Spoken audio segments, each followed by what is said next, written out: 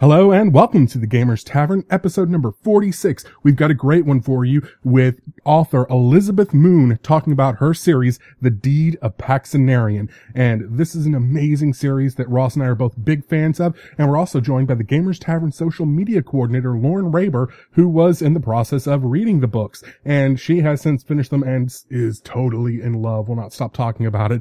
But I'm going to warn you right now. We talk about all 3 books in the Deed of Paxenarian series, and we get pretty spoilerific. So if you haven't had a chance to check this out now, go ahead, feel free, pause this episode, go to audibletrial.com/gamerstavern, where you can get the first book, Sheep Farmer's Daughter, for free by signing up for the free trial through there. Or if you'd rather get everything all at once, or if you're more of a Kindle or even paper person, go to our affiliate links in the show notes where you can click, go straight to her books as well as all of her science fiction books as well, and buy them all, read them all, come back and listen to us talk with Elizabeth Moon, where she sheds a lot of light on the process of writing these books and a lot of the things that even we didn't know. And Ross has been a fan of this series for a long time. But yeah, we fanboy out a lot with this. So go ahead and grab a drink from the bar and take a seat at the table in the corner, and we'll be right back after this word from our sponsor. Need more dice? Heck yeah, who doesn't? How would you like to pay a fraction of the cost that you would typically spend at the normal game store? In fact, you can grab 105 dice for 15 complete 7-dice set for under $24. Yeah, check it out at easyrollerdice.com and enter the code GAMER at checkout and immediately get an extra 10% off your purchase, and shipping is always free.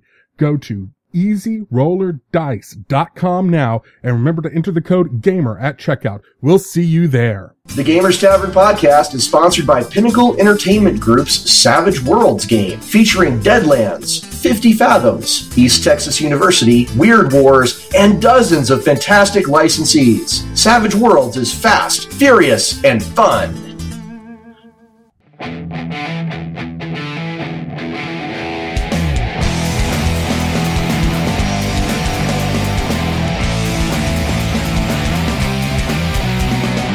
Hello and welcome to the Gamers Tavern podcast. I'm your host, Ross Watson. And I'm Daryl Mott Jr. And I'm Lauren Raber. Hi, Lauren. Welcome to the show. She is kind of joining us as an extra guest tonight. Yes, I'm extremely excited. I'm usually just see me on the back end doing all the social media. I'm the Facebook lady. So you're actually more like an extra host, is what I should say. So yes, absolutely. And tonight we have one of my favorite authors of all time joining us as a guest. Please welcome Miss Elizabeth Moon. Hi there. Welcome Glad to be here. Welcome to the show, Elizabeth. I am very glad to be here. Thank you. So I'm sure you've probably never heard us before. So just so you know what's going on, the Gamers Tavern podcast, we are a podcast that primarily focuses on tabletop role-playing games with the occasional foray into things like video games and novels. And tonight we're kind of trying something a little different. Tonight we're doing something we're kind of calling, at least between Daryl and myself, a book club episode. Yeah, okay. we're still hammering out the branding on that one. So the book club episodes, we're going to try and focus, due to our listenership, we're going to try and focus on books that have a connection to tabletop gaming. And at least if the stories I've heard are true, the book we're going to be covering tonight does in fact have such a tie. The book we're talking about tonight is really an omnibus edition of 3 separate books. And the omnibus edition's title, and at least the one I've heard most people describe the series as, is called The Deed of Paxenarian. Is that pretty much what everybody calls it when they? I assume when people, they don't really get into the individuals, they talk mostly about the trilogy. Is that right? That's true now, certainly. Okay. Well, that's how I discovered it in 1992 was as the omnibus. But before we get into the main topic, we're going to do a thing where we'd like to tell our listeners a little bit about who you are and where they might know you from in the context of a gaming character sheet. Can you do that for us, Elizabeth? I'll try if you'll remind me of some of the things I need to know. No problem. Well, I imagine, you'd probably describe yourself as a level 20 author. I think so, yes. All right, fantastic. For the listeners, can you tell us about what you are best known for as an author? Probably the Paxenarian books, epic fantasy, somewhat for military science fiction, and somewhat for pure silliness, like in the Bronze Bra books, the Chicks and Chainmail books. Oh, the Esther Friesner is the editor of those, I believe. Yes, she is. Yes, those are great. But I'm a big fan of Esther as well, and I've read most of the Chicks and Chainmail as well. Gotta love those Larry Elmore covers on those. Oh, absolutely. Of course, good connection to tabletop there with Larry as well. Yes. All right. So, are you an elf? Possibly. I think my ancestry might be mysterious. That is the most interesting answer I think we've ever had to that question. All right, brilliant. And also, you in your real life gaming character sheet, you actually have proficiency with blades, particularly fencing. Is that right? That's right. Can you tell us a little bit about that? That started probably about 1998. No, it was earlier than that, 1996, I think. I met some SCA people at a convention in Austin at ArmadilloCon, and they said, "You write well about this sort of thing. Would you like to learn to actually fence?" And I said, "Yes, of course. I've been wanting to for years." So they took me over to their house one evening, and I picked up an actual rapier, and there began the fencing lessons. Fantastic. Austin, I just moved away from there, unfortunately. I lived there for about 3 years, and it is exactly that kind of place where you'll find people fencing in the park on a warm summer day. So fantastic. And you've been fencing ever since. You're actually a captain of a team, is that right? Yes, the Sifwa Musketeers. We're kind of getting old and creaky, and we don't all make it to conventions enough anymore, but we definitely had a lot of fun. Now, SIFWA is an acronym for... Science Fiction Fantasy Writers of America. Aha. Okay.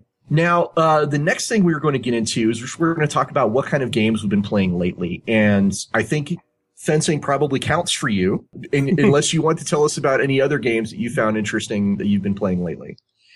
I haven't been playing games lately. I've been writing books lately. There's a lot of them. There's kind of a time problem there. Yeah. When you're writing the way I write, you don't have time for game playing. You don't have time to get a group together. And I've actually found that I liked the writing more than the game playing, so please don't kill me for that. Oh, no. I mean, everybody's got the thing that they do, and you are an excellent writer, so there's no denying and that. I'm not going to name names, but there's a couple of fantasy authors out there I wish would spend a little more time writing and a little less time playing games. Let's not get into that. I think I have a suspicion, but I will be polite and stay far away from it. Probably the best thing. All right, so I'm going to jump to Lauren. Lauren, what have you been playing lately? We've been doing a lot of board type games lately here. We've been playing We played Munchkin. Munchkin Panic.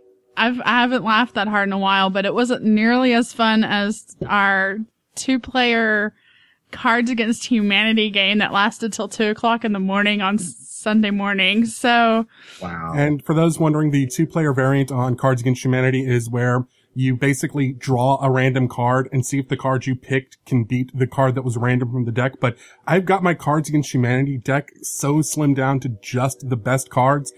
It beat our asses every time. So Cards Against Humanity and Munchkin. Munchkin Panic, Starflux, and Pandemic, actually. Oh, yeah. That was kind of an intense we should review game. That someday. Yes, we lost. totally should. We got overwhelmed. See, what else have we played lately? Oh, I started going through my Magic the Gathering cards again. Oh, wow. Yeah, I haven't played Magic in about 5 or 6 years now, I think. And I'm something I can't afford right now, but it's very tempting. Thankfully, she's doing it when I'm at work, apparently, because I haven't seen them, and I don't want to get sucked back in. It's like Michael Corleone. So, I'm finally out. Daryl, what have you been playing lately, or does that pretty much cover you as well? That pretty much covers me as well. Okay. As for myself, I've been, of course, playing more Sentinels of the Multiverse.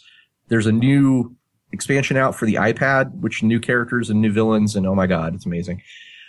And then lastly, I have played in Sean Fannon's new thing where he's got a riff on Icons, the Assembled Edition, which is a very interesting game system. I really like the rules light approach. I really like the semi-Fate-ness of it. It's kind of very much like Fate, but it's cool with superheroes, and we did some really fun stuff with that. We're going to keep playing that some more here in town. And of course, this weekend is Genghis Khan here in Aurora, Colorado, which is going to be 4 days of awesome gaming.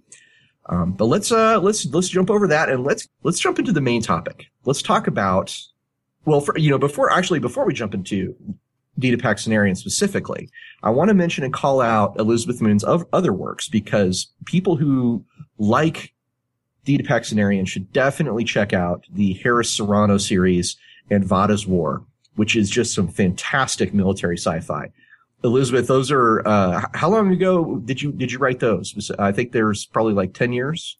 Let's see. The the Serrano books started in the early 90s, I would say. Uh-huh. And ran through most of that decade. The last one, I think, came out in 1999. And then the Vada's War book started early in this millennium. Right. I'm trying to remember exactly when. I think the first one may have been 2004 or 2005. And then there were 5 of them. Then I went back to Paxtonarian's world and did the 5 of those. Right. And I just want to briefly mention the Harris Serrano and Vada's War, because they all take place in the same universe, which is really cool. The Familius Regnant? Familius Regnant is one universe, and Vada's War takes place in another. Then I was mistaken. So the Harris Serrano books are in a particular universe called the Familius Regnant, which is, if you are a military sci-fi lover or a horse riding lover, those are excellent books because they cover a lot of both of those topics. And then Vada's War is simply just some of the best military sci-fi I've ever read. So let's just leave it at that. Thank you. Oh my God. We could probably do a whole show on Vada's War specifically, or even Harris Serrano. But let's get to the focus, which is Dita Paxtonarian. Elizabeth, tell us a little bit about the character of Paxtonarian. Paxtonarian is a paladin in a fantasy world, and she is a paladin the way I thought of paladins. And you're right that she has her roots in my antipathy for the paladins in D&D. I've always heard that story. Mm-hmm. Well, I had a friend who had a son about, 10 or 11 years old, I think, at the time, who wanted to play D&D, but his father was unwilling to play with him.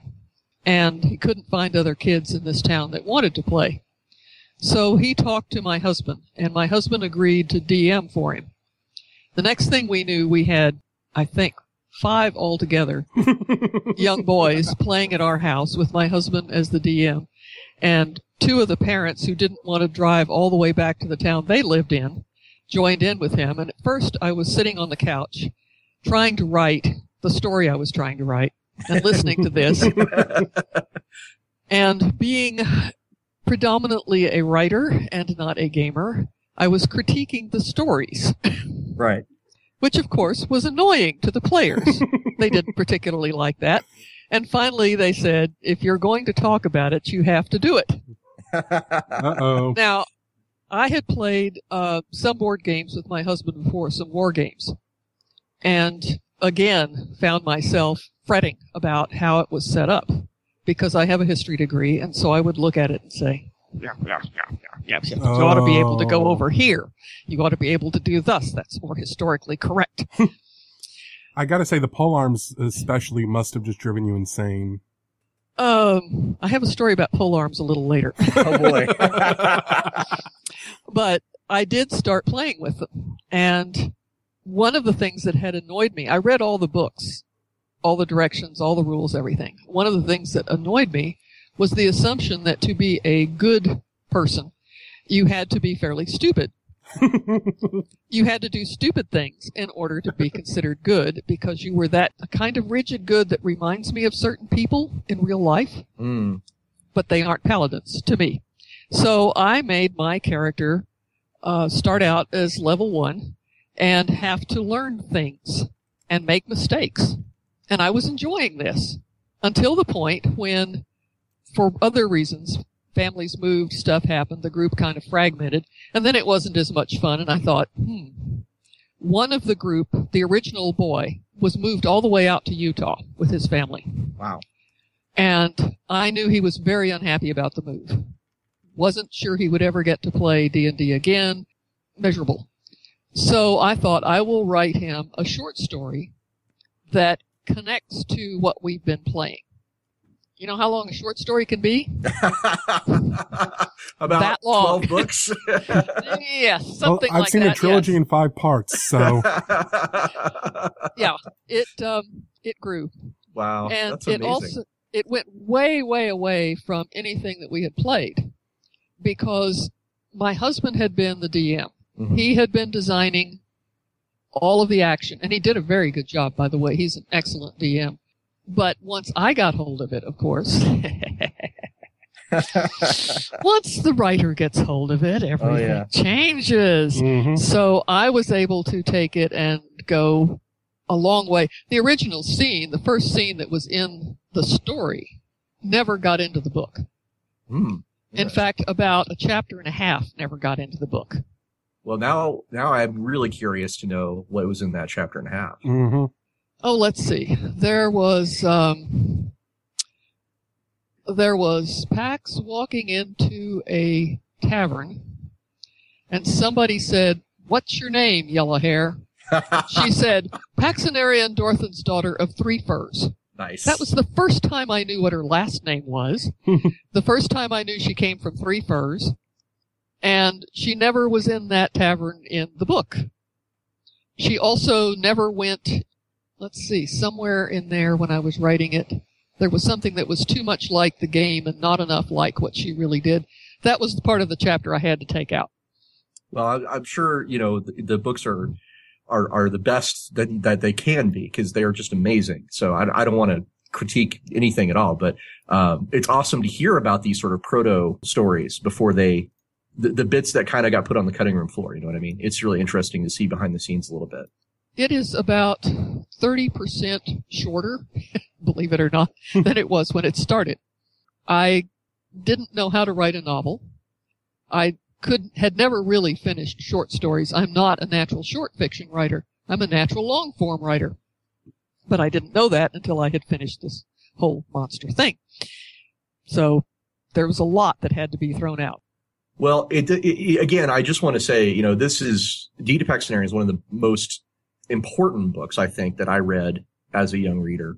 I picked it up in 92 when I just graduated high school, and it is just brilliant storytelling. It's fantastic. And I'm not alone in this. I mean, I want to point out that if you go to Amazon.com and look it up, there's 365 reviews of this book. 284 of them are 5 out of 5 stars. Mhm. Wow. Just to be clear, we're talking about a book that won the award for it was the Baltimore. Let me see here. I'm trying to get this. The Compton Crook Award for a first novel. Yeah, you should have seen me when they called and told me about it. I was sort of going all screechy and jumping up and down and bouncing and going, oh my God, all of that. Well, just to talk really quickly about Paxenarian and specifically like the roles of women in the Deed of Paxenarian, the trilogy and beyond. I think the roles of women in the novels are all really well developed. Women are leaders. They're warriors. They're heads of state. I mean, the Marshal General of Gerd is essentially a head of state. Yep. But beyond their representation, their gender is not ignored either.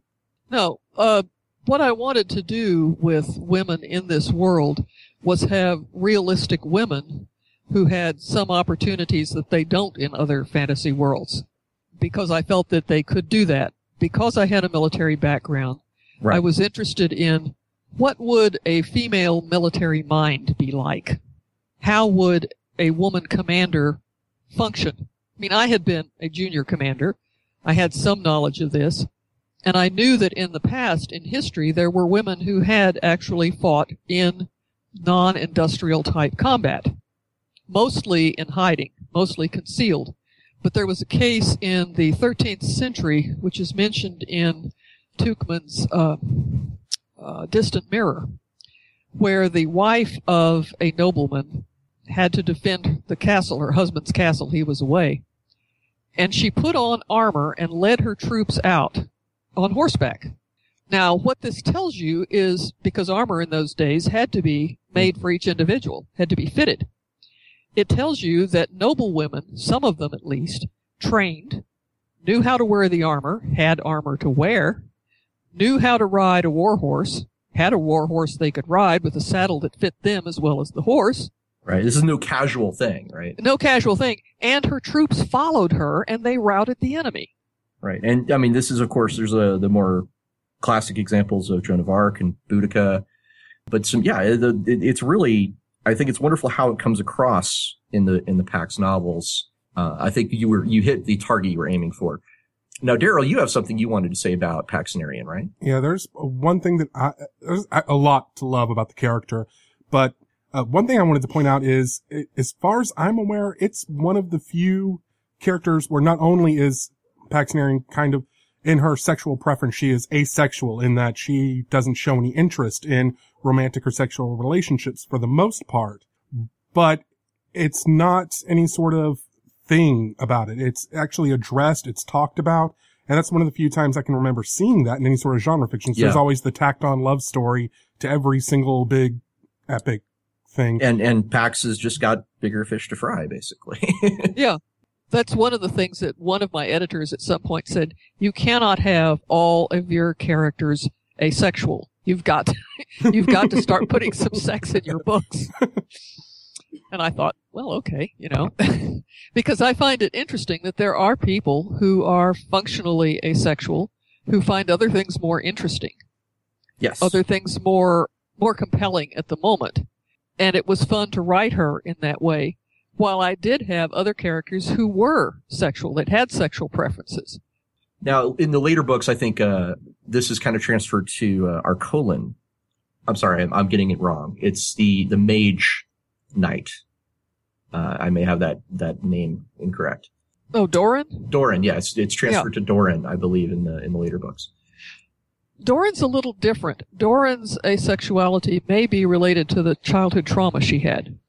I didn't want that for Pax because I think there are people who are not particularly sexually active and it has nothing to do with trauma.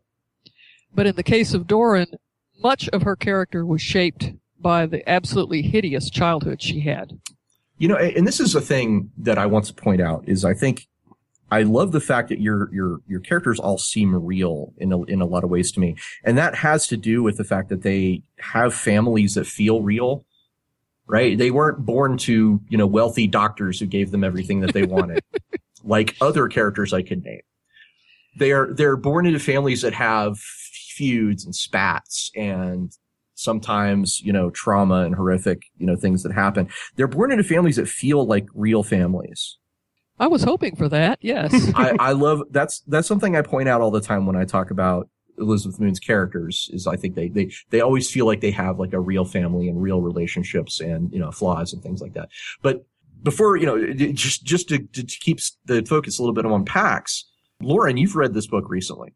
I just started reading it yesterday, actually, and it has me completely sucked in. Yeah, she is almost done with the first book, and I've warned her she's getting spoiled to hell and back. Yeah, there's this, spoiled. So for any listeners who have not read Paxenarian, we're going to be spoiling the hell out of stuff tonight. So yeah, I look forward to the spoilers, and that way, and hopefully everything that we're talking about today will just help bring things even more to life in my crazy imagination. So. Now, what's your opinion of Paxenarian, Lori, from the first book?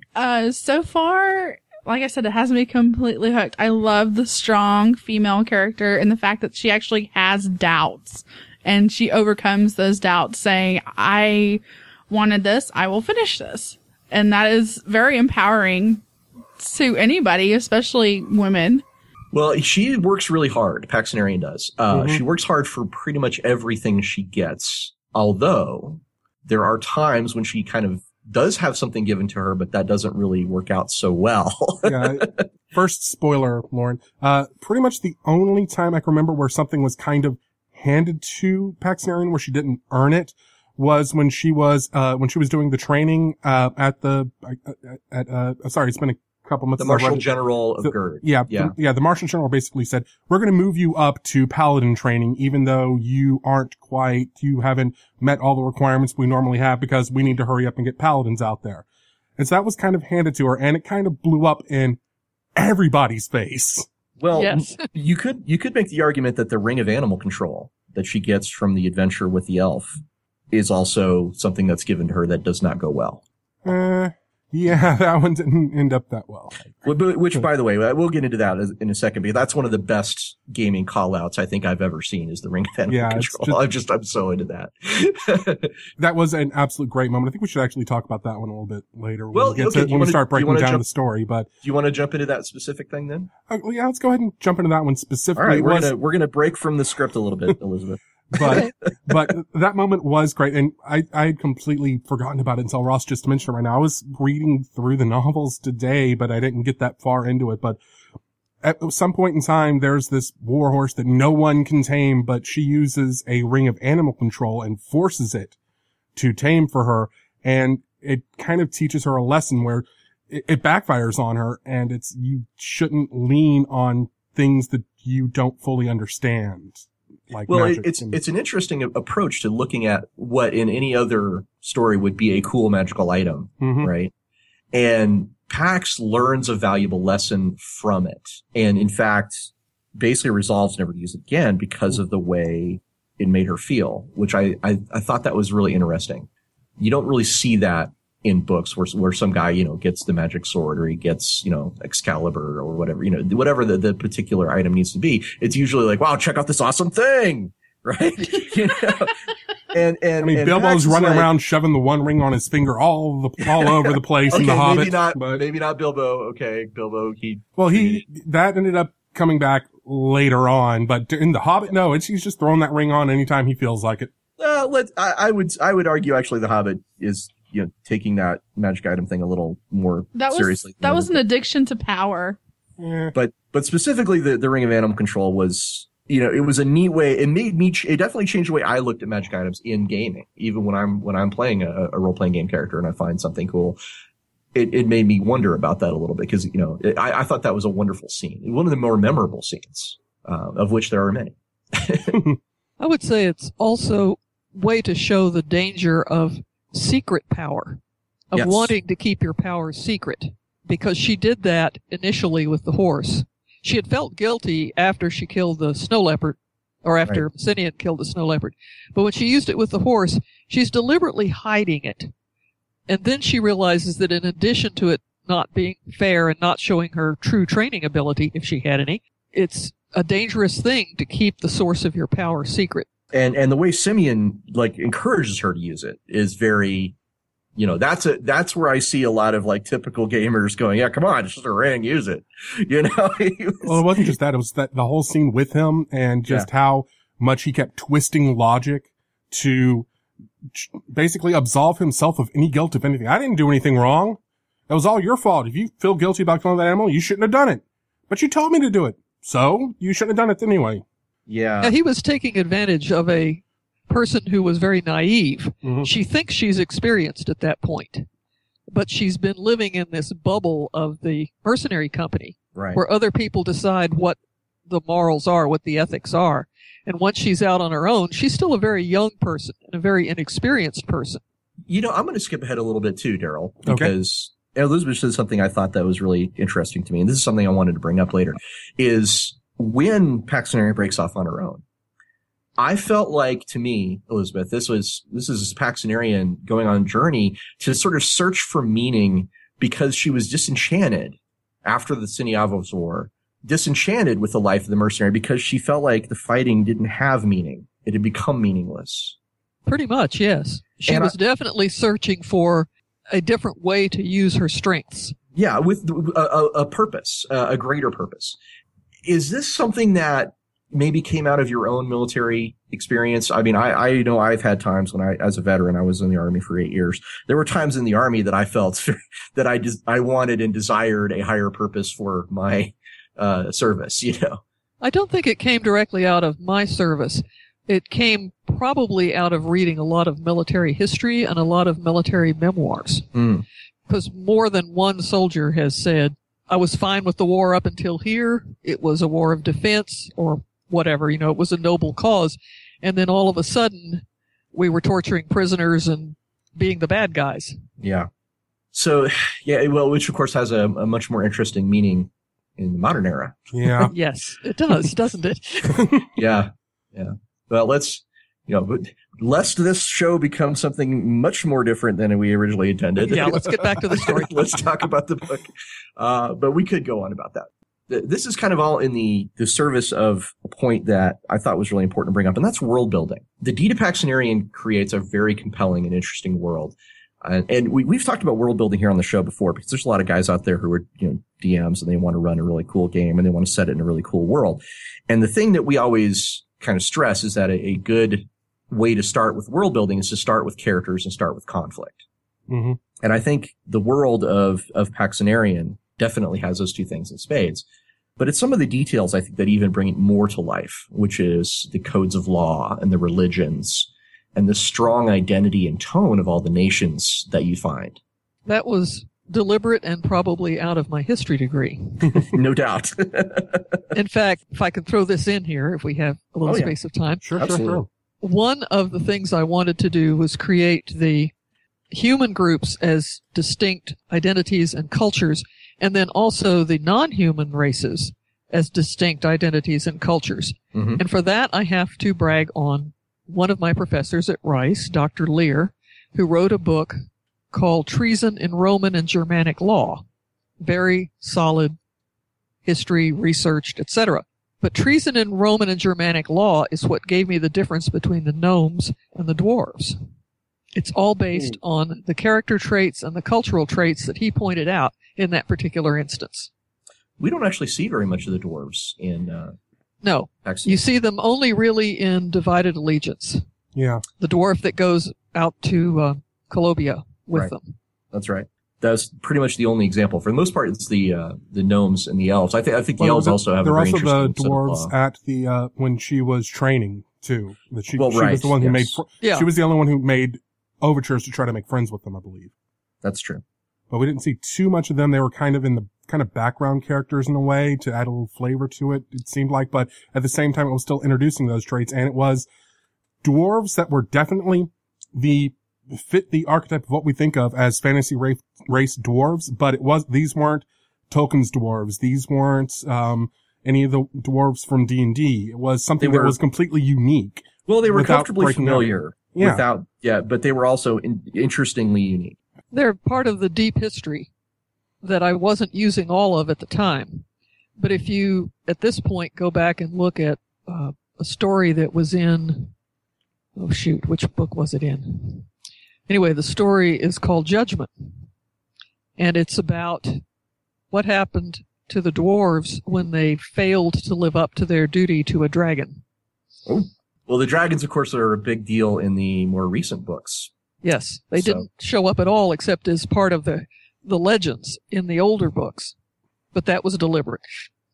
And Elizabeth, please forgive us for, dropping some of these details and being wrong about them.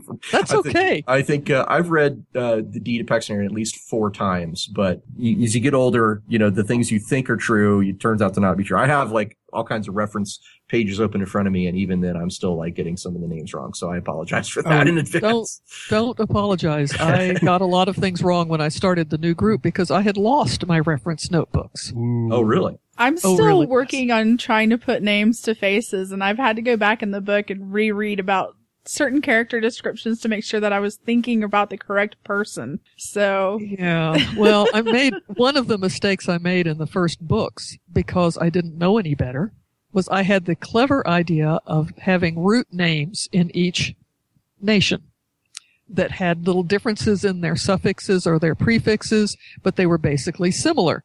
That is total hell for copy editors. You have Celis, Celly, Celits.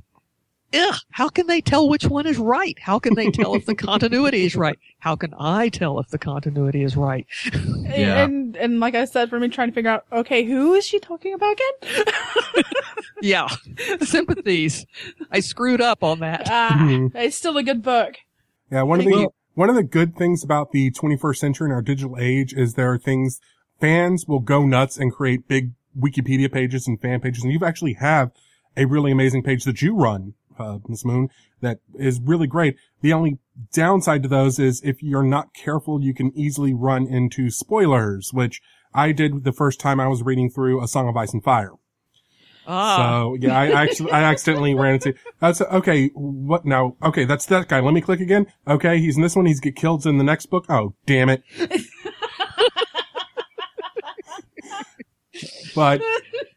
But thankfully, your page is actually really well written. So if anyone's reading through the books and for the first time and they're having trouble keeping straight at the characters, like Lauren is, go to Elizabeth's website and her page breaks down all the characters, all the nations, everything else, and it's really, really light on spoilers, so you won't get those, oh crap, that character's dead. Oh well.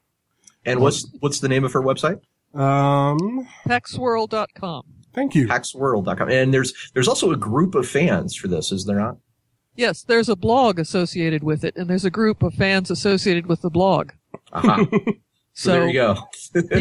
people are welcome to come and join in the conversations that we have. Occasionally there are contests. I've got one that I need to finish doing the randomization judging on. So there's a fan group for the blog, for the fan group for the books. That's like Paxception right there. I want to talk about some of the really powerful scenes in these books, because when I think back, I think, you can name a book and I can tell you like the things that I can remember as the most impactful scenes. And I think, obviously we need to start with She Farmer's Daughter. So for me, one of the biggest comes early on. It comes with Pax's training, and she has an incident with a fellow trainee named Corin, which ends up putting her on trial for her life. Yes. Yeah. Corin is one of those villains that just makes your blood boil. Some villains are just assholes, and that guy, wow. Yeah. For the record, I am curious. I've only read the first three, the D books, so I'm kind of curious. Does he show up again in any of the novels, and does he get tortured some more? Please. He shows up again. Yes, he does. Okay. Anything more than that would be a spoiler, so you have to go read the rest of them. Okay. I remember when we ran into him again, and it was satisfying. Okay. It's satisfying. Works for me. Because I just want to see him suffer some more. Well, that's the mark of a good villain, in my opinion. It's someone you have a really strong emotional reaction to. And Corin is definitely that guy. I mean, I think Elizabeth and I both had some, similar service-related experiences, because I've seen that guy in the Army as well. Mm-hmm. Yep. Yeah. I've seen that guy in The Office. So it's not a military-only thing, although there probably is. It's probably more likely in the military because of just the way things are structured, but It's not a problem just in the office. But yeah, that guy. But we have other characters that we learn of in this book as well. We learn of Arcolin and Stammel, which are some really great examples of officers and non-commissioned officers, and Duke Phelan, who is the patron of the mercenary company that she joins. And I always thought it was really interesting.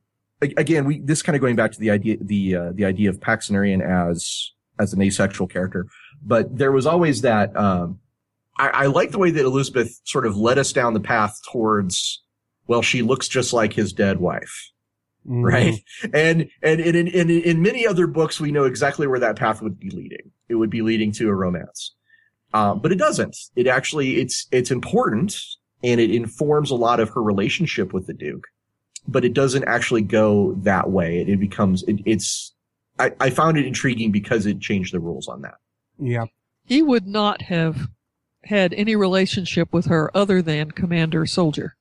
He's more than 20 years older than she is, and he's still really connected to Temerian. Yes, but I think anybody who's read the book had said that there was at least some interest there. Yes. Yeah. But it was the interest almost more as if she were the daughter that he had lost. Because remember that his daughter and son were also killed. That's right. So I think he looks upon her as not a replacement for his daughter, but in a more fatherly, more mentor-like. More like a surrogate daughter. Yeah. Yes. It's certainly possible that I got a different read out of that, but I don't think that that's necessarily a bad thing. No. Because again, readers all contribute to the book as they read it. I mean, you're part of it. As you read it, you make up exactly how the characters look to you. You make up exactly what they sound like to you. And that's that's a very good thing. We should leave room in the story for the reader to participate. So that I think one thing and you think another is not bad unless you think that they were sneaking off in the bushes together. No, I never, well, certainly that definitely did not happen. And we were talking about why that didn't happen. There's a number of reasons, but amongst them is that she just is really interested in that kind of thing. Now, I don't have any military experience personally, but there was one thing that seemed to happen during the scenes early on when she's with the Duke's company. And I kind of wanted to ask both of you who have military experience if this is something that's real or something I read into it, and maybe I'm getting very similar to that isn't there. But one of the things that I noticed is that Pax's first bond wasn't with anyone else. It was with her basically drill sergeant, her training master. Yes. And then it moved on. And as she started moving up the ranks, that's when she started having more interaction with the officers and the Duke himself. And that's when that relationship started happening. Before then, it was just a pure loyalty to someone I've seen once, and then it comes into an actual personal relationship. That's pretty much how it goes. Yeah. Absolutely. Which is, another, you brought up the right word, verisimilitude. It adds to that idea that the military feels real. And of course, the other really impactful scene for me is the whole, Sinyava's War arc, where Pax kind of discovers her potential, but also gets to see the dark side of war. Gets to see, there's a lot of things that go wrong in Sinyava's War, and it makes it where it's obviously not war is not a glorious thing. It is a sometimes necessary thing, but it is an ugly and brutal in many ways. It's a necessary evil. I guess that's the best way to put it. Maybe Clint Black would love that. Yeah.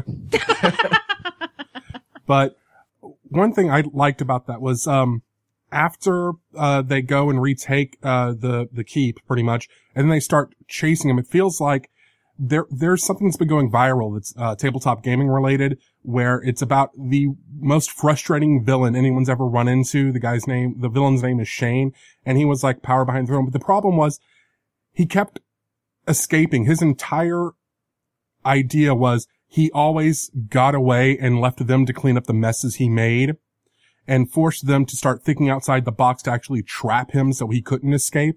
And that's what that felt like, that entire campaign. It's like, okay, we're going to rush into this city and crap, he's already left. We're going to rush into this fort. Oh crap, he's already left. And I thought that was really intriguing. I was kind of like, come on. And then when you finally get him, it's just so cathartic.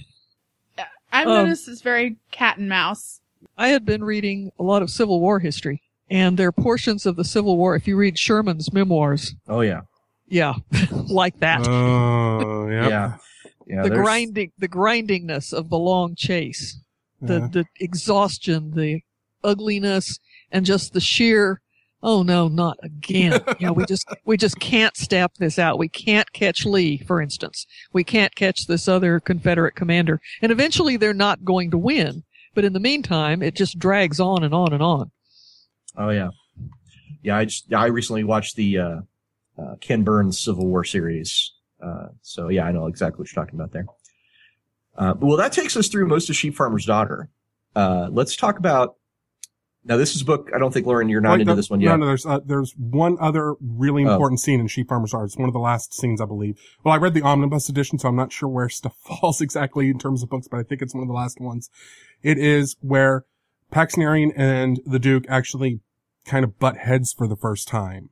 Oh, that's right. It's what to do with him once they've caught him. Yeah. She for the first time questions her commander's judgment, and she takes a strong moral stand. Again, tying it back to tabletop gaming, it's basically the "what do we do with these baby goblins" question, and she answers it in a brilliant way. We have a prisoner that we know is evil, that's guilty of these crimes. Should we execute him? And she says no, and gives very compelling reasons for why not. What she's actually saying no to is not killing him, but torturing him. Oh.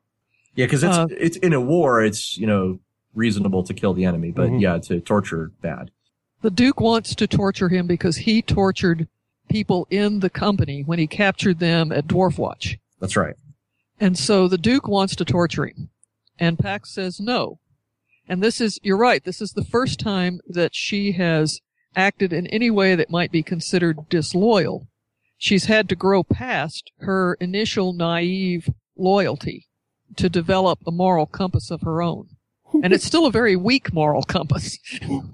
Sorry, but it's there. I apologize for laughing right now, but I'm just watching Lauren. Apparently, I found the exact scene in the book she's almost getting to because she's just like freaking out because now she knows how it ends. No, I'm past that. Oh, okay. I'm where they've already she's received the amulet of Gerd from, Canon? I want to say her name is. And, it's having a response to her, and she's been told to take it to one of the, Finn Paneer. Yeah. Yeah, this is the first time the Inklings of the Paladin powers go talk to the Marshals. Yeah. And I'm just like, so I've got that pretty set in my mind. I was like, okay, I know that's going to happen now, I think. But I try not to think too far ahead in the books, but now I'm getting ideas. Now I'm looking at the Kindle right now going, I want to pick it up. I want to pick it up. I want to pick it up. So. Well, this moment is really interesting for me because, again, to tie it back to gaming, like, you don't, a lot of times when we make a character and play in a role-playing game, that character kind of feels like they've always been there, right? They've like, maybe I wasn't born a paladin, but I've kind of been a paladin for a really long time. And I like the fact that this book sort of gives you a different perspective on it. This book is like, no, but you may not be a paladin yet. You may just be thinking you might have that kind of potential.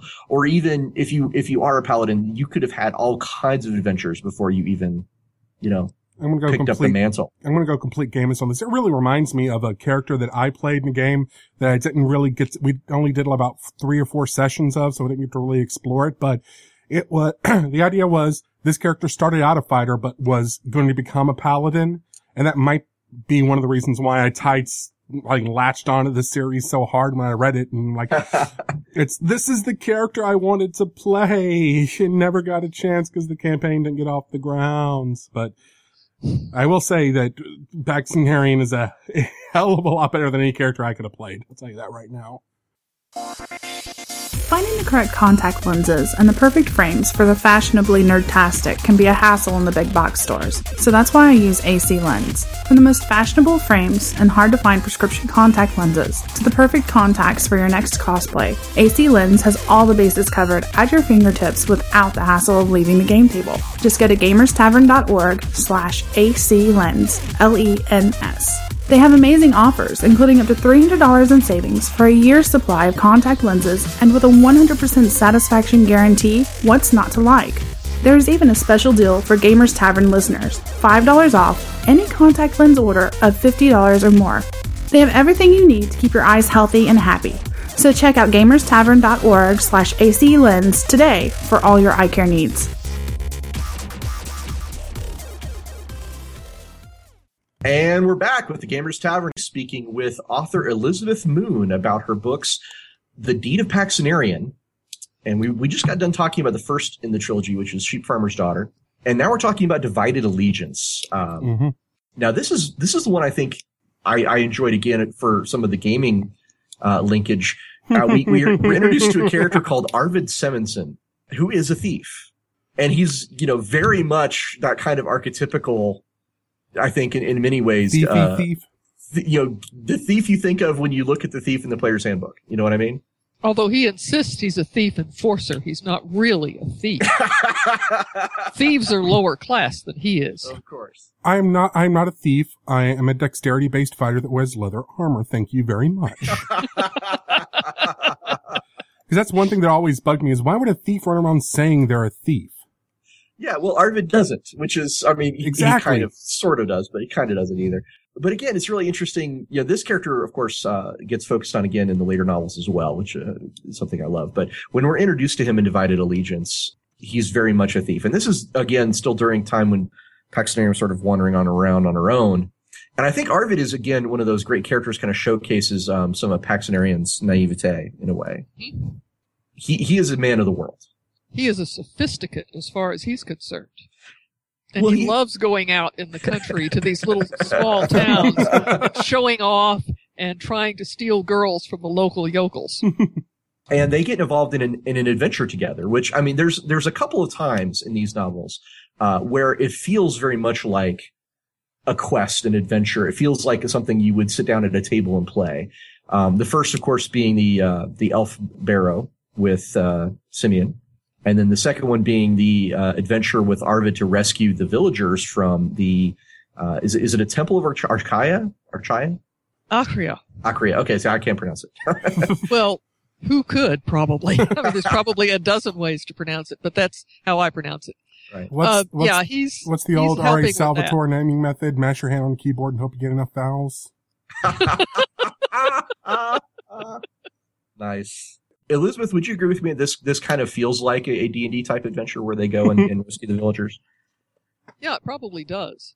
I needed something fairly small that would yield something that was plot relevant, but that was not a huge giant adventure because I had other stuff ahead for her. Mm-hmm. And that makes it about a playable size, I think. Yeah. This is also the first book where we get to see her training with the Paladins of Gerd, if I'm not mistaken. Or does that come in Othagol? No, this is Devetilia. Okay, I'm correct. Yeah. All right. Yeah, she is rewarded for the successes that she had in the town by being offered a chance to go and train as a knight. Correct. In Finpanir. And this is where the thing with the ring comes in that we talked about earlier. Mm-hmm. Yes.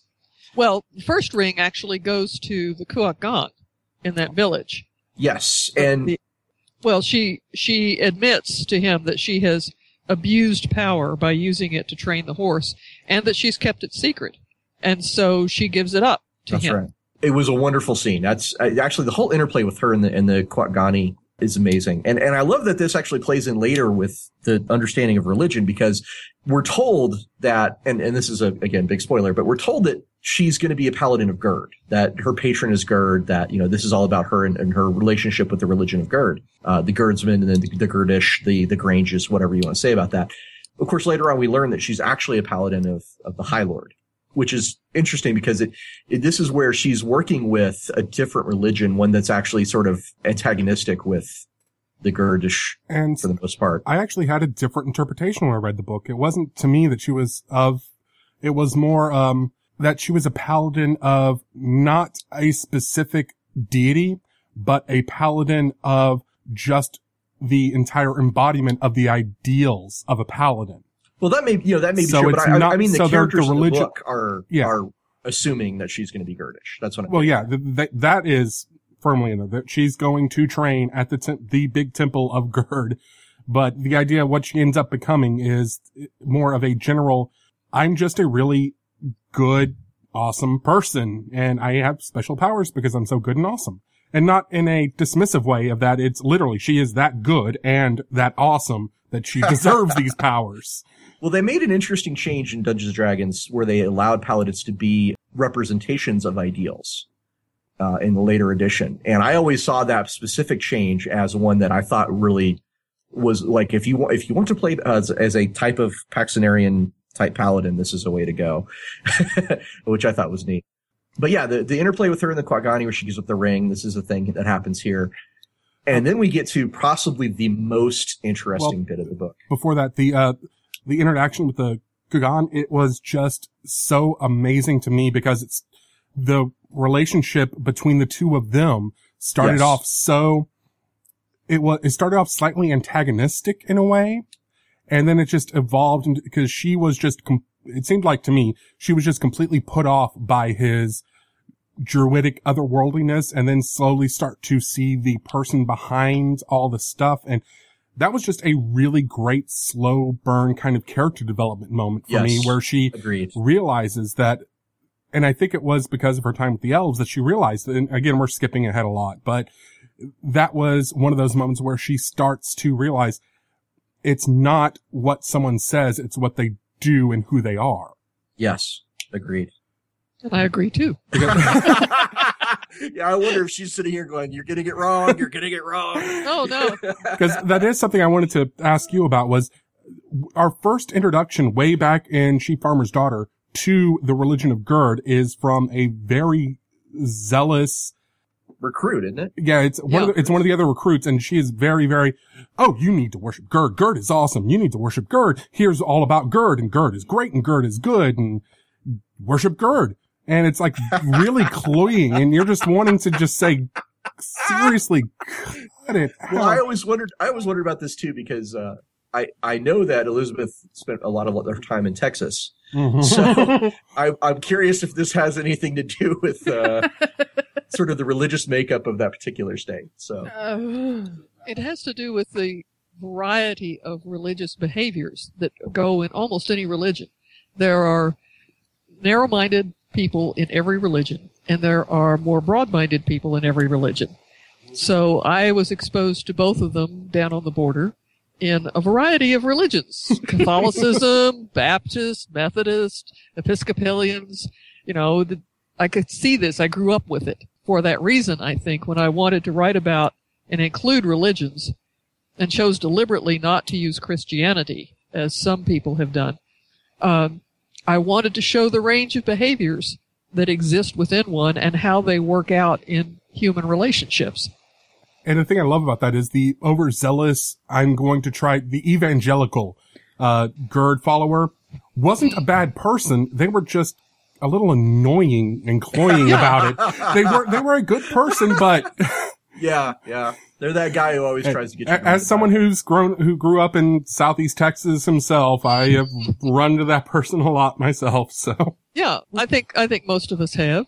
And I think most of us have also run into people who are much more relaxed about it. It doesn't mean that they don't have strong beliefs, but they aren't trying to force them on everybody else. Exactly. And we see a lot of those examples in the books as well, of course. And I just wonder, was there a reason behind the choice to put again, I'm using cloying and annoying one right up front, and then later on show us the examples of the more, oh yeah, we're not all evangelical like that.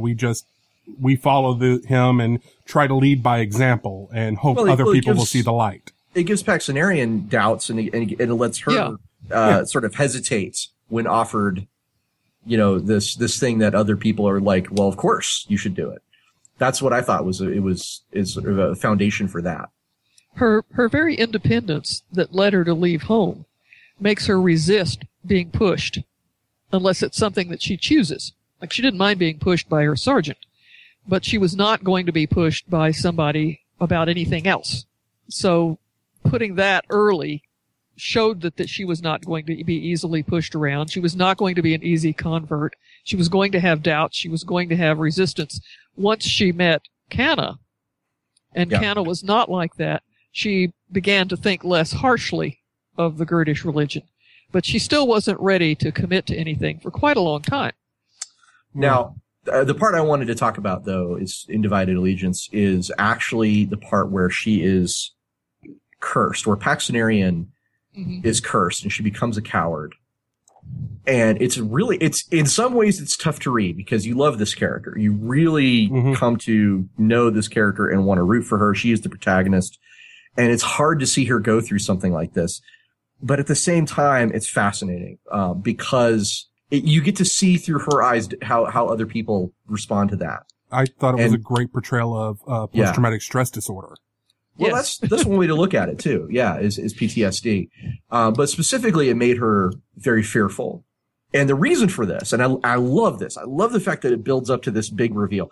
The reason for this is because one of the things that paladins do is they deal with, they are resistant to fear. They kind of exemplify courage. And the way that it's explained is that Paxenarian, in order to become that exemplar of what courage is, she had to know and understand what fear is, what it's like to be fearful, what it's like to be a coward.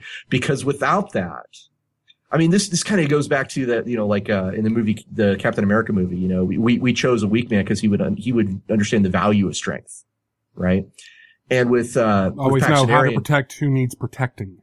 Yeah, she gets that understanding of what makes people fearful, and it really enhances that whole paladins are the courageous ones bit. And I loved it. It was fantastic for me. It was the most memorable thing from Divided Allegiance, in my opinion, was that series of events.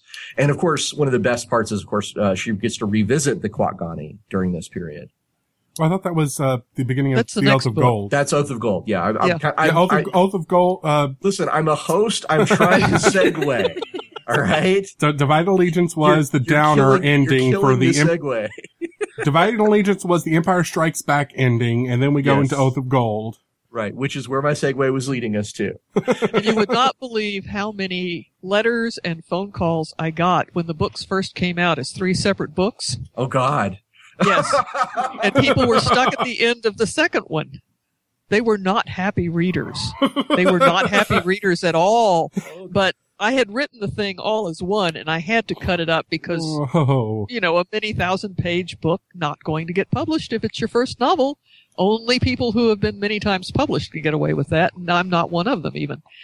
But I had to find a place to break it, and that's the only place within about 150 pages on either side of it that you could break it. I thought it was the perfect spot to end, because again, it gives that trilogy feel to it. It's the first one is her finding her independence. The second one is her kind of exploring that independence, but learning the consequences of having to make her own choices. And then the end result is the almost worst case scenario for that. And then the third book is all about climbing back out of it and the redemption thereof. Well, I mean, I never saw Pax as a redemption story. I mean, she never really did anything that we needed to see her be redeemed for. Redemption's the wrong word, but it is a really interesting arc of a character that does change and ends up in a different place at the end of each book than where she started, which is there's many other authors of whom I could name where that is not true of their main characters. So yes, but Oath of Gold. So let's talk about Oath of Gold. Now this is the climax, it's the climactic volume, you might say, of the trilogy. And this is where we talk about the PTSD, and she gets to sort of she gets to revisit the Quagani, and it's wrong to say that she's cured. It's more to say that the curse is lifted, and she learns, you know, that's where she kind of gains a new understanding of herself, I would say. I thought it was very reminiscent of, and again, this is why PTSD is strong in my head, is I've had mild PTSD from some of the hurricane that came through. So that's where maybe that's me impressing on the character, something that's not there, but that and, well, if only we had the author here to ask. Well, I know, but I'm giving my unbiased opinion first before she can come and say, oh, no, you're completely wrong. I don't know where you got that from. But I thought that, that and the sessions with the Kukugan were basically, it reminded me a lot of therapy. It was very, very psychology based, almost modern style therapy. Like you talk through everything, a little bit Freudian Jungian in the terms of how it was handled. And basically it was you're sitting in the room while she's laying on the couch. Tell me about your mother. Exactly. Not quite. I don't know. Not quite that Freudian, but no, I didn't see it. Her relationship with the Quagani, I didn't see as a doctor-patient. This is where I think we get to see the rewards of her actions earlier, where she had been honest and clear and, you know, gained a new friend. And again, this is, you know, about her understanding of the religion as well, you know, of understanding that they offer different things than the Guardsmen do, which is, again, I feel it's an important from a world building standpoint as well as character one. So, Miss Moon, do you want to sit here and tell me how completely and utterly wrong I am? Or? No, I'm not going to say that. At the time, I didn't know as much about PTSD as I learned later. Realized I wrote this in the early 80s, and the topic of PTSD was not widely known or talked about or written about at that time. It definitely, there's a therapeutic thing to it. The Kuakgani are nature-based healers. That's their primary duty, is to sustain healthy life. So when they find somebody who is suicidal, who they know and saw potential in, they're going to try to intervene and help that person heal. But the healing has to come from inside. They, as he's pointed out for some of the other creatures that he talks to her about, they each have their own nature. And he's not going to make somebody different from what they really are. Which is a counterpoint to her training with the Marshal General. Yes. Where that was kind of where they were going with that, is they were turning her into someone else. Yes.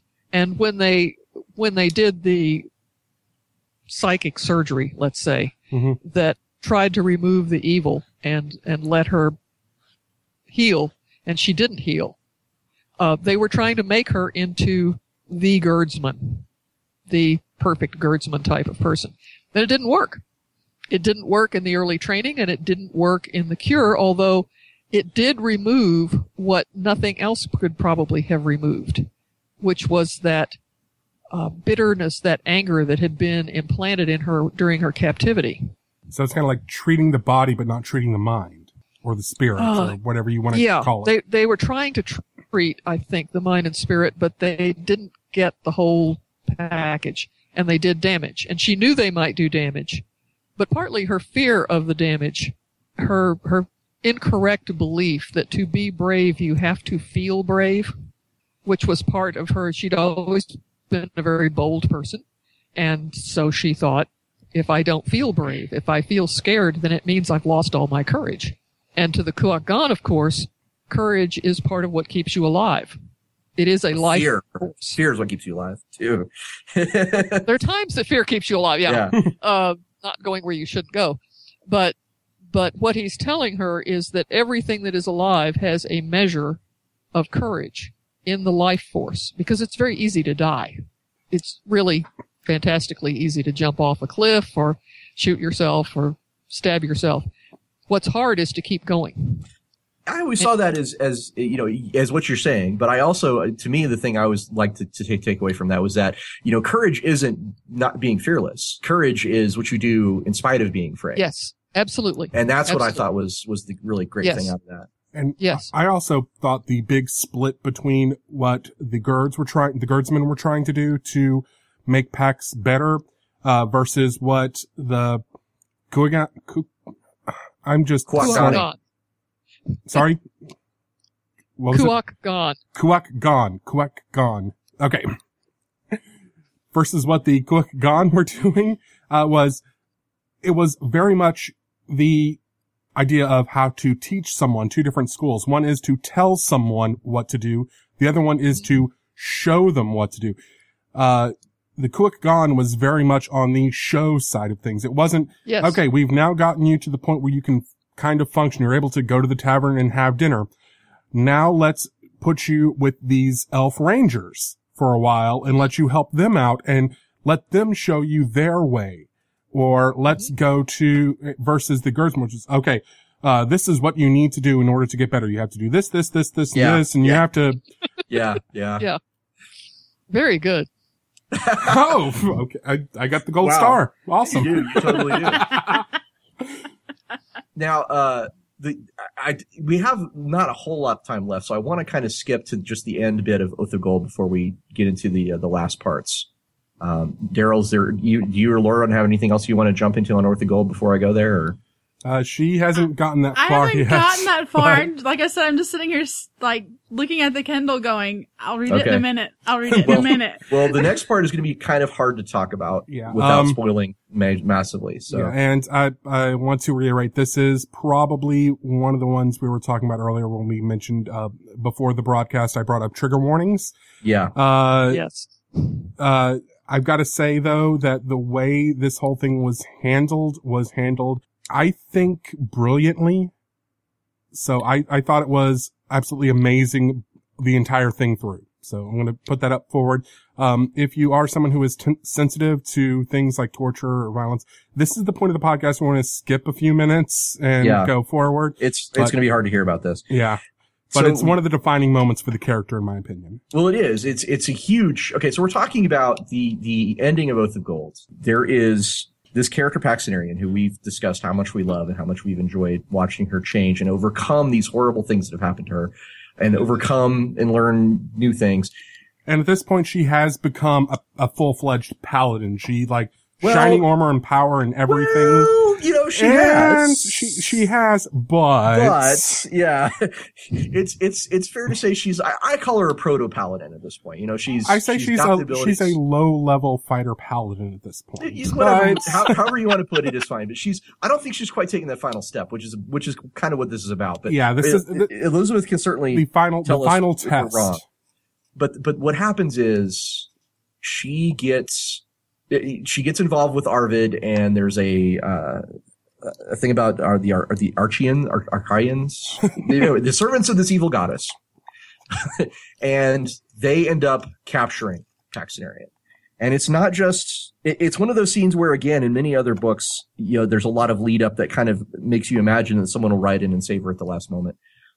Only that doesn't really happen. Yeah. The servants of this evil goddess have been getting pissed about the things that Paxtonarian's been doing, and they take it out on her. They torture her. And I do want to say one thing about this point. I think it's one of my favorite things is the whole thing about Paxtonarian, and forgive me if I'm kind of stepping this, I'm kind of rewording what you said earlier, Elizabeth, but it's a concept in gaming called lawful stupid, which is you're playing a lawful good character to almost a cartoonish perspective and being stupid in order to try to fit into that. And at this point in time, I think is when the bad guys go into what's called chaotic stupid or evil stupid, where they are given the choice between we can go intercept the king, which is our entire goal, or we can torture this paladin for a couple of days. Hey, let's torture the paladin for a couple of days. Well, it makes sense. It makes sense in the context of the thing. Yeah, I was going to say, but it makes total sense that they would do this. It's one of those, we really should do this other thing, but no, we need to do this thing to be ourselves. The church of this particular evil goddess, it has to do with scheming and personal advancement, and there's a very good reason for them to have chosen to debauch themselves with their captive. Exactly. Than to go accomplish an actual goal, because the church of this evil goddess, and again, Elizabeth can step in here if we're completely off base, but to me, it always seemed like they were more about doing things that they enjoy and less about actually accomplishing tasks. You know what I mean? They were also trying to get converts too. I think they had people. This was supposed to be an example. This was like, look, we have captured one of the champions of the enemy. We're going to show you what happens when you are a champion of the enemy. And it's hard to read, man. I mean, I want to stress just to the listeners, this is a dark chapter. Elizabeth she doesn't get explicit, but she doesn't hold back on telling you what's happening. Pax is violated. Well, here's the thing. I'm going to use the R word. Rape is involved, but at this point in time, that's actually one of the lesser evils that they put her through. Yeah. Well, it's just, I was going to say, they violate her just about every way you can. Yeah. And it's hard to read. Now, the thing about this scene, and some listeners may be questioning, why are you lingering on this thing if it's so horrible? It's a catalyst for change. And it's a catalyst for change, not just for Paxtonarian, but it changes Arvid Simonson, this thief that she had been working with. This is the moment where he decides he is no longer the man he was, because he sees her go through this. And he, realizes that he is in some way responsible for this. It changes the people watching. It changes the church of this evil goddess, because they also start to question. Because again, this was a lot of this was theater. It was put on in an arena with grandstands, and they were bringing people in. It's like, watch us break this person. And she's just sitting there. It's like, Gerd will punish you, but be merciful after every single torture she goes through. Yeah. And they start, and it's like, it starts to actually it snowballs, and everyone's just like, oh God, what the hell is wrong with us? Because of the way that Pax endures, it changes the whole character and tone. And the important thing is, it isn't like she's just sitting back and doing it. She gave her word, and she is keeping her word. She has to. She has to. She vowed to, was it 3 days and nights, I think? Yeah, she had to submit to whatever they wanted for 3 days and nights in order to let these other people live and get free. And it was to buy time for the rightful heir to get and claim his throne. And again, Elizabeth, you can jump in any time. We're rambling right now because this is powerful. Let's pause and ask her right now. Like, how far afield have we wandered on this? Only a little afield. I will say that this was the hardest thing to write. I didn't want to write it. I wanted to just say, oh, by the way, they tortured her for several days and then everything was okay. But that obviously is a cop-out. Probably about the third draft of it, I sent to Judy Tarr and asked her to read it. And she said, it's a cop-out. You can't do it this way. Either take it out or rewrite it. And I thought, I'm going to have to go through every single bit of this, aren't I? And I did. And I did have to. I had to sit there and be in point of view as I wrote it, which was not fun. On the other hand, it was what made it work when I figured out how she actually thought about it. Now, how she felt about it, of course, was a great deal of pain, but how she actually thought about it, how she actually negotiated within herself how to react and how it would work. She didn't know if she was going to live or die. She actually expected to die. And she was okay with that by that time.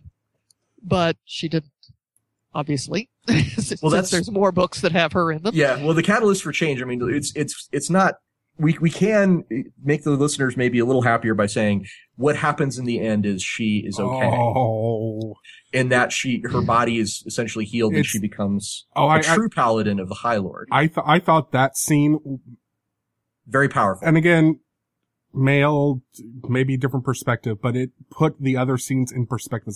She endured, and then she seemed to die, and they claimed triumph, and everyone around is like, really? Nope. This was your triumph? And then that is when the paladin comes out, heals everything. Yeah. It's like, oh, you thought you won. Well, screw you. Well, this is, I mean, it gives meaning to this horrible scene. I know. Because it becomes a catalyst for change, and it becomes clear that this was crossing the threshold. Way for the gods. Yeah, it was a way for also the gods to kind of make it clear that this church had overstepped. And that there was such a thing as something better. Justice. Yeah. There is justice. There is something better. It's not easy. There is no cheap grace. Right. But there is grace. And that was what I was trying for. As a matter of fact, I had to write 2 other stories that were not in the book because they would have unbalanced the book to satisfy myself after writing the horrible torture scene and even the healing scene. I had to write the story of the little boy. Right. That was beaten. And I had to write this part of the story of Bodrogny that I hadn't written. Now, that has never been published. The little boy's story has been published. But I had to really understand Bodrogny. Why was she so bitter? Why was she so determined that even after Pax had gone through the torture, that she wanted to kill her and destroy her body? That made no sense to me initially. Now it does. But that's not a story that I will ever publish. Okay. It's too dark for me. After what I've written, you may wonder that I can say that about anything, but I can. Well, the thing about this final scene, and I think that this is really the last bit I want to talk about it really, is just, it's that tunnel you go through to emerge on the other side stronger. It's the final challenge that Pax goes through before she becomes what she had always been intended to be, which is a hero, which is a champion of the ideals that she believed in. And that was the dream she had when she left home, but she had no idea what it was going to cost to get there. I always wanted to see, just as a thing, because I have you on the show here and I'm a super fan and I've read this book like a billion times. I really have to say I've always wanted to sort of be a fly on the wall in the Three Firs when her sword comes back and see what happens there. I always wanted to sort of see the family react. Or see maybe, one of her sisters be inspired or something along those lines. I don't know. I've always wanted to see that. I know you may not ever write it. It's fine, but that's. I've tried to write it. I have tried to write it because I wanted to see it. And the only way I could see things is to write them. Okay. So I have tried. I know that the person who brings it is not wearing Girdish blue, but is wearing white. I don't know the significance of that for sure. But I know that as he's coming up the hill actually the whole trail up from Rocky Ford into Three Firs, people start looking because here's this person on a gray horse dressed in white with a couple of swords. I mean, he's got his own sword and then he's got her sword and goes on through Three Firs and people start following. So when they get up to Pax's house, there's like crowd. There's a little, well, not a big crowd because Three Firs is a very tiny village. But still, it's like that's got to be the most exciting thing that's happened there for a while. Yeah. Aside from harvest season, it's like, what the hell is this guy doing here? A stranger. Let's follow him and find out what he's doing. Yeah. Going up there, about those people. They've heard a few things about Pax, but they haven't heard the whole story. So he gets up there, and the last thing that I can see, quote unquote, air quotes, is that her father comes out of the house. That's it. Okay. Her father's standing there. The guy is on the horse. Yeah. Just one sword belted at his side and the other one he's got now in his hands. What the heck is that all about? Why won't you let me write the rest of it? I want to write the rest of it. If you do, I just want to tell you, I would be the first guy, and you would make me, and probably a ton of fans. Supremely Second. happy. Okay, so there you go. You had two people in line already for that book. Well, if I do get it written, it will probably go into one of the PAX Story ebooks. The first one's out now. Is that the Deeds of Honor? Deeds of Honor. I have not read that one yet either, actually. So that's a a new one. pack story. I've got to track that down. Yeah. Because I got to say, Okay. the only reason why the rest of the books have kind of gone to I'll get to those in just a moment, is they didn't focus on Paxenarian. And knowing there's another story that focuses on Paxenarian, clomp, I want that. Give me now. Well, that would almost jump a Jim Butcher novel for me. And to say that is the highest praise I have to give, because I am the biggest Jim Butcher fanboy ever. Yes. They're not all PAX stories. They are PAX World stories. Mostly connected to the new group of books. Not entirely. Which I think Daryl should read those too anyway. Oh, but they are definitely on my list. It's one of those I just haven't had time. It was only about 3 or 4 months ago. And by the way, if you're wanting one of those examples where it's maybe Ross is Looking with Rose-Tinted Lenses is something he read when he was a youth and they were so awesome then. No, I read these like a couple of months ago when I'm in my 30s, and these books are still that amazing. So this is so nice of you. This is not just I read something when I was a kid and I'm really in love with it. But no, these books are amazing. Yeah, that's exactly what happened though, is I did read them 23 years ago. So yeah, and Ross is actually the one who turned me on to him. He talked about him on the show and I'm like, what is this thing? And I researched, I'm like, okay, I must read this thing. And I started reading, and then 2 days later and about 3 hours of sleep. Yeah. That is so flattering. It makes a writer very, very happy to know that they have cost somebody sleep. Oh, well, Daryl has some things he wants to talk about with regards to this trilogy, specifically about its relationship to gaming. I think it's obvious that these are some great stories that have been inspired by gaming, which I love that. I love that our hobby that we all enjoy so much. Maybe not so much anymore for Elizabeth, but the games that we've all at least tried and enjoyed at certain points in our life become an inspiration for fantastic stories like this. And the main one I'm wanting to talk about is one of my favorite adventure modules of all time, which is T1, the first section of the Temple of Elemental Evil, called The Village of Hamlet, which, if you read Divided Allegiance, it seems very inspired by that module. And I was kind of wanting to get your input on that.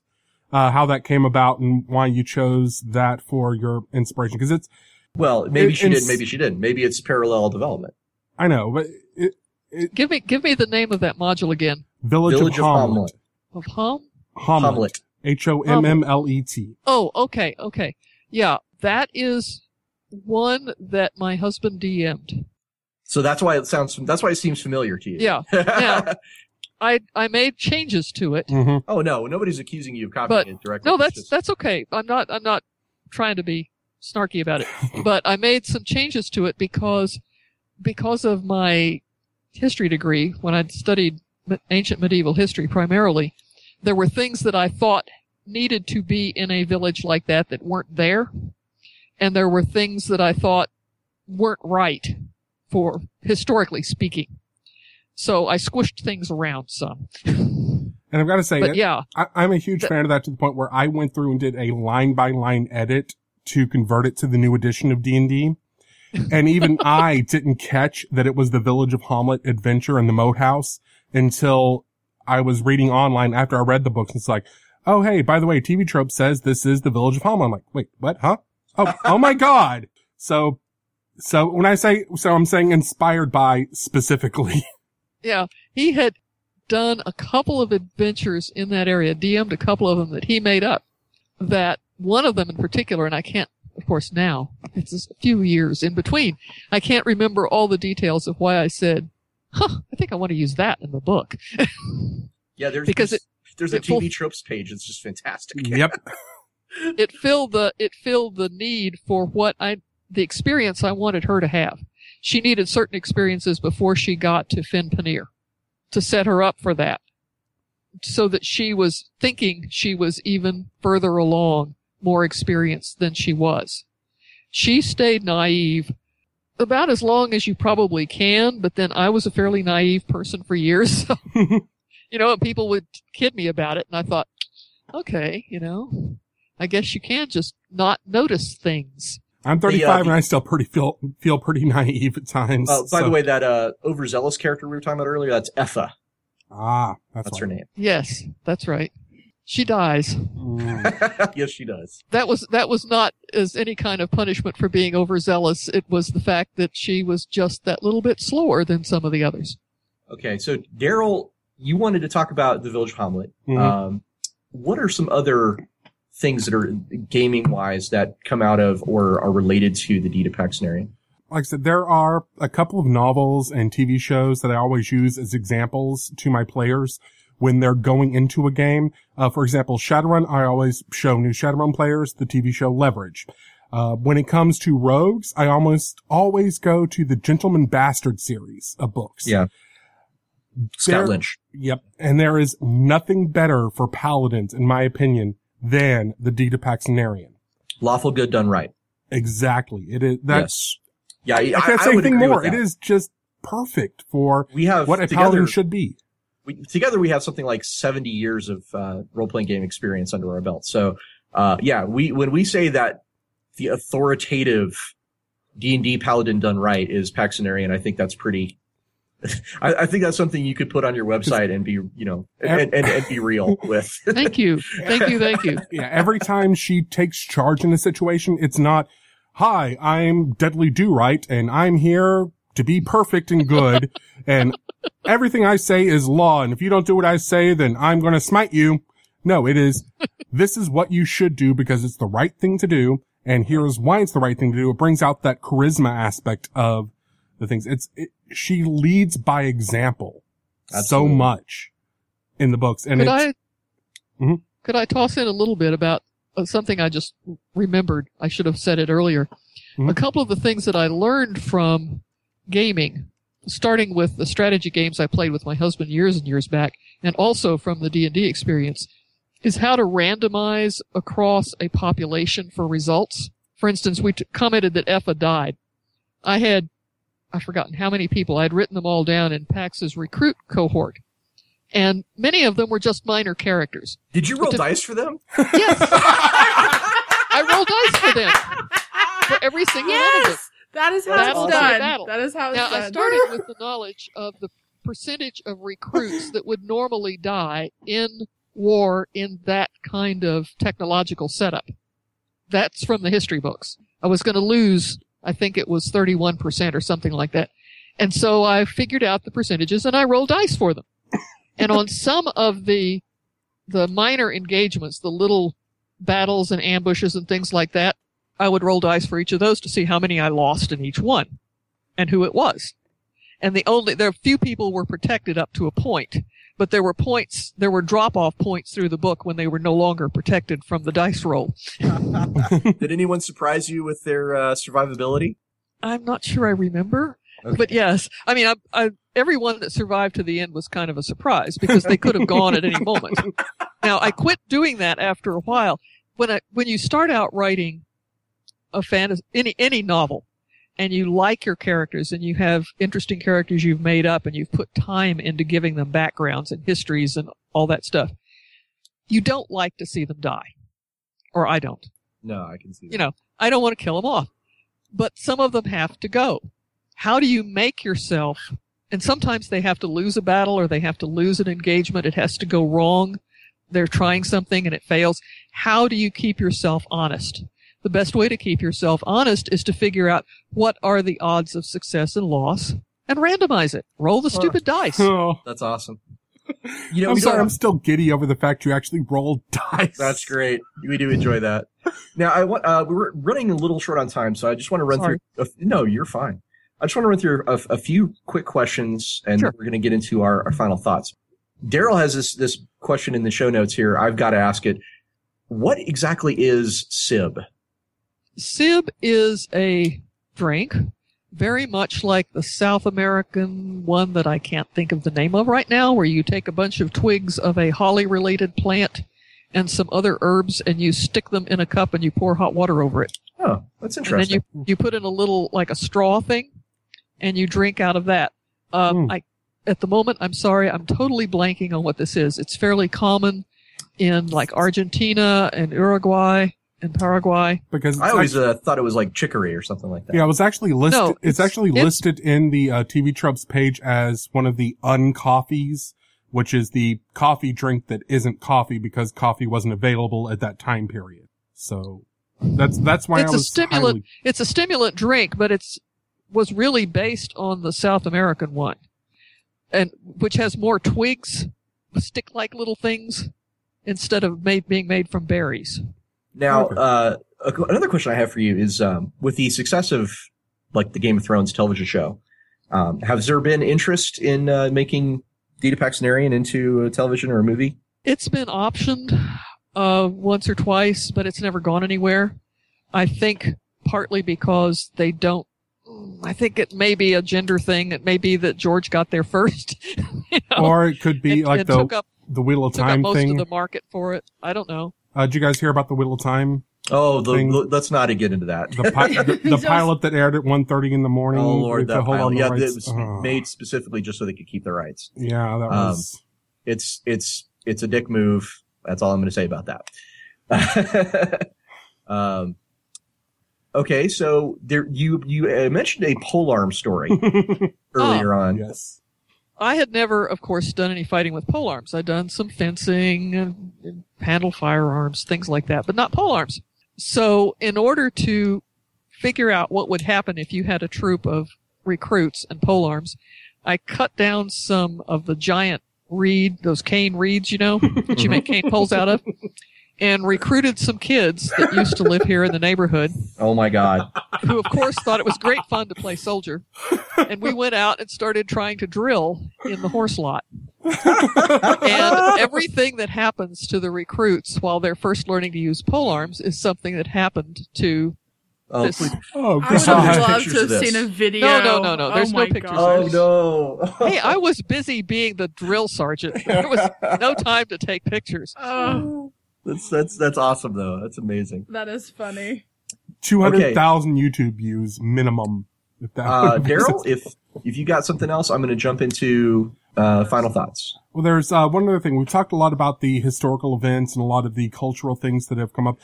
There's kind of the obvious, Luop's name was, the theory is, spelled backwards as Paul, as in the apostle. But other than that, were there any inspiration for the various naming types that you came up with? You talked about this a little bit. Actually, other than Luap's name was Luap because I was looking for a name that had an ooh sound in the middle. It didn't occur to me that it was Paul spelled backwards until somebody pointed it out.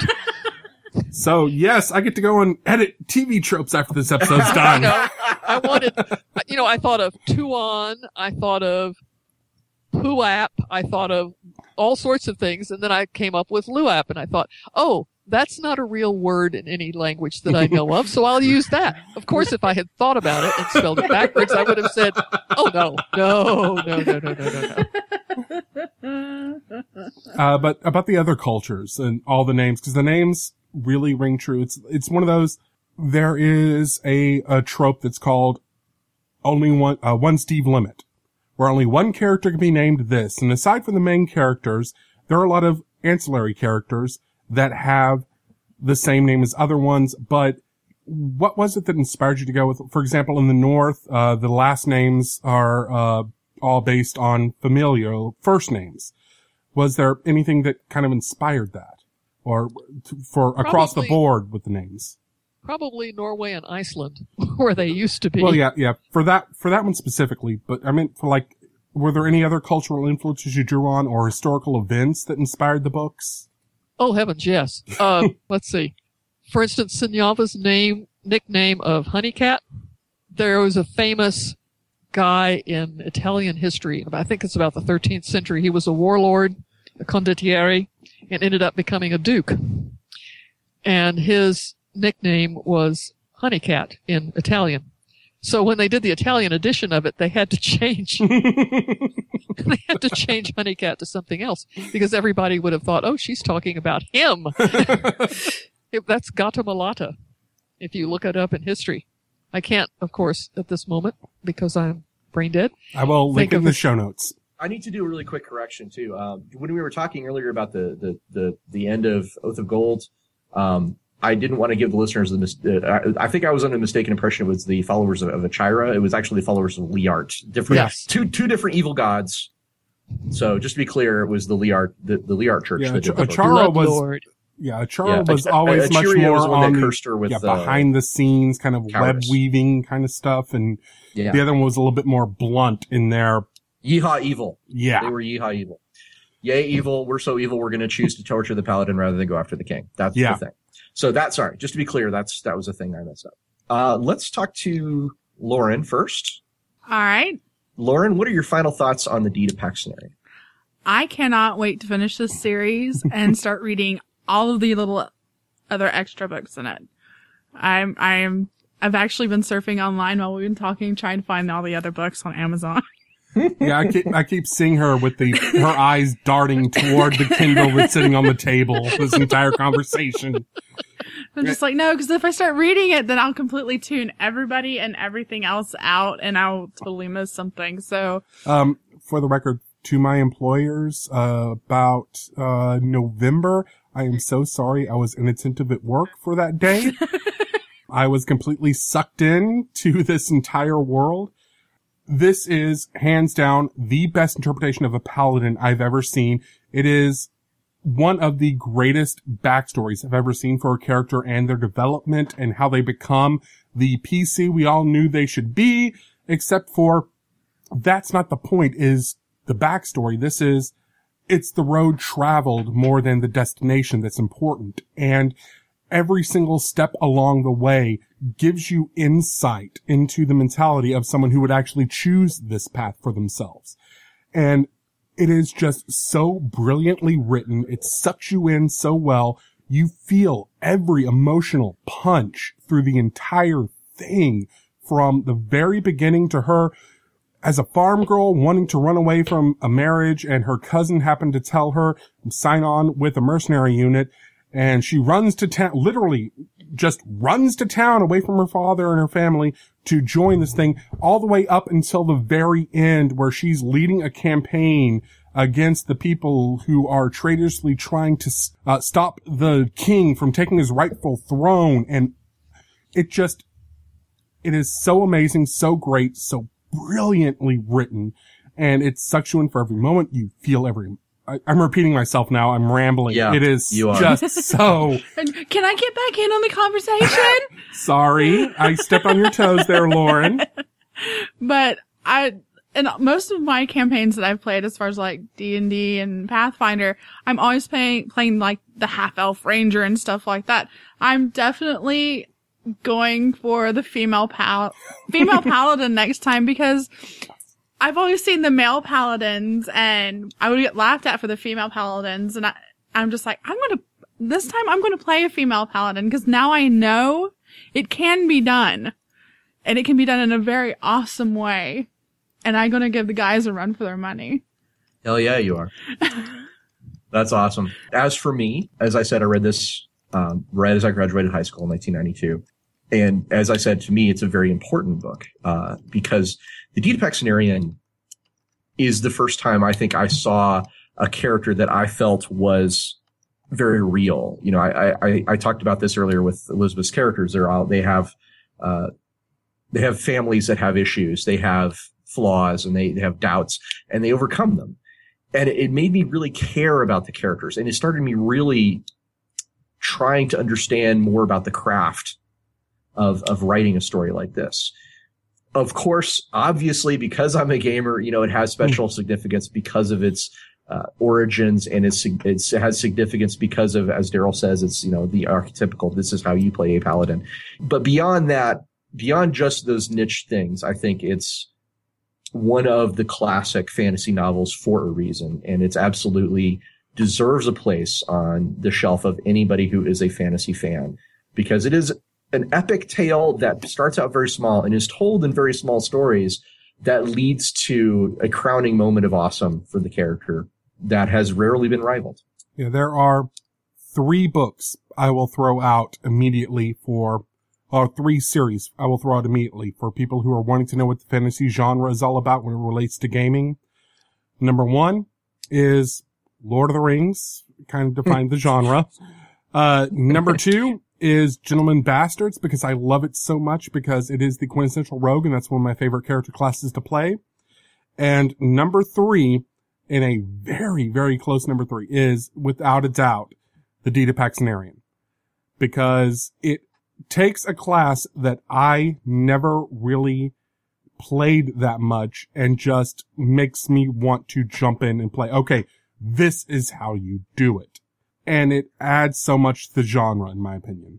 I'm going to feel a little weird asking Elizabeth for her final thoughts, because this is, you know, she's still writing it. But maybe her final thoughts on the original trilogy, if she wants to share them with us. Final thoughts on the original trilogy is that I was very, very sad when Pax rode away at the end of it, and I have been trying to make her come back and be a point of view character again. Woo! However, Please. she has refused. This is like 25 years she has refused.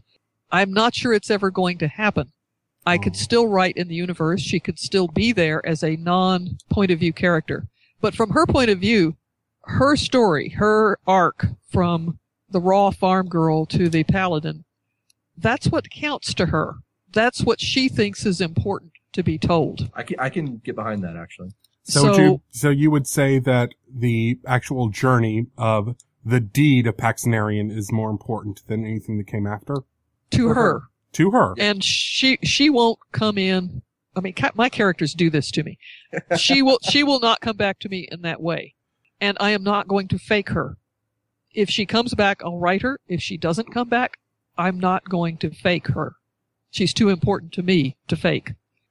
But I've had a lot of fun with the others. Yeah. Well, I will say that as a writer myself, I've learned that trying to get your characters to force them to do things is kind of like herding cats. Yeah, So- it can be. They turn plastic on you. Yeah. The barkeep has given us the eye, and the Imperial Guard may be coming by shortly to shut us Whoops. down. So I want to ask really quick, Elizabeth, can you tell the listeners about where they can find out more about you and what your latest thing is that they should be looking for on bookshelves? Where they can find out more about me, my main website, elizabethmoon.com.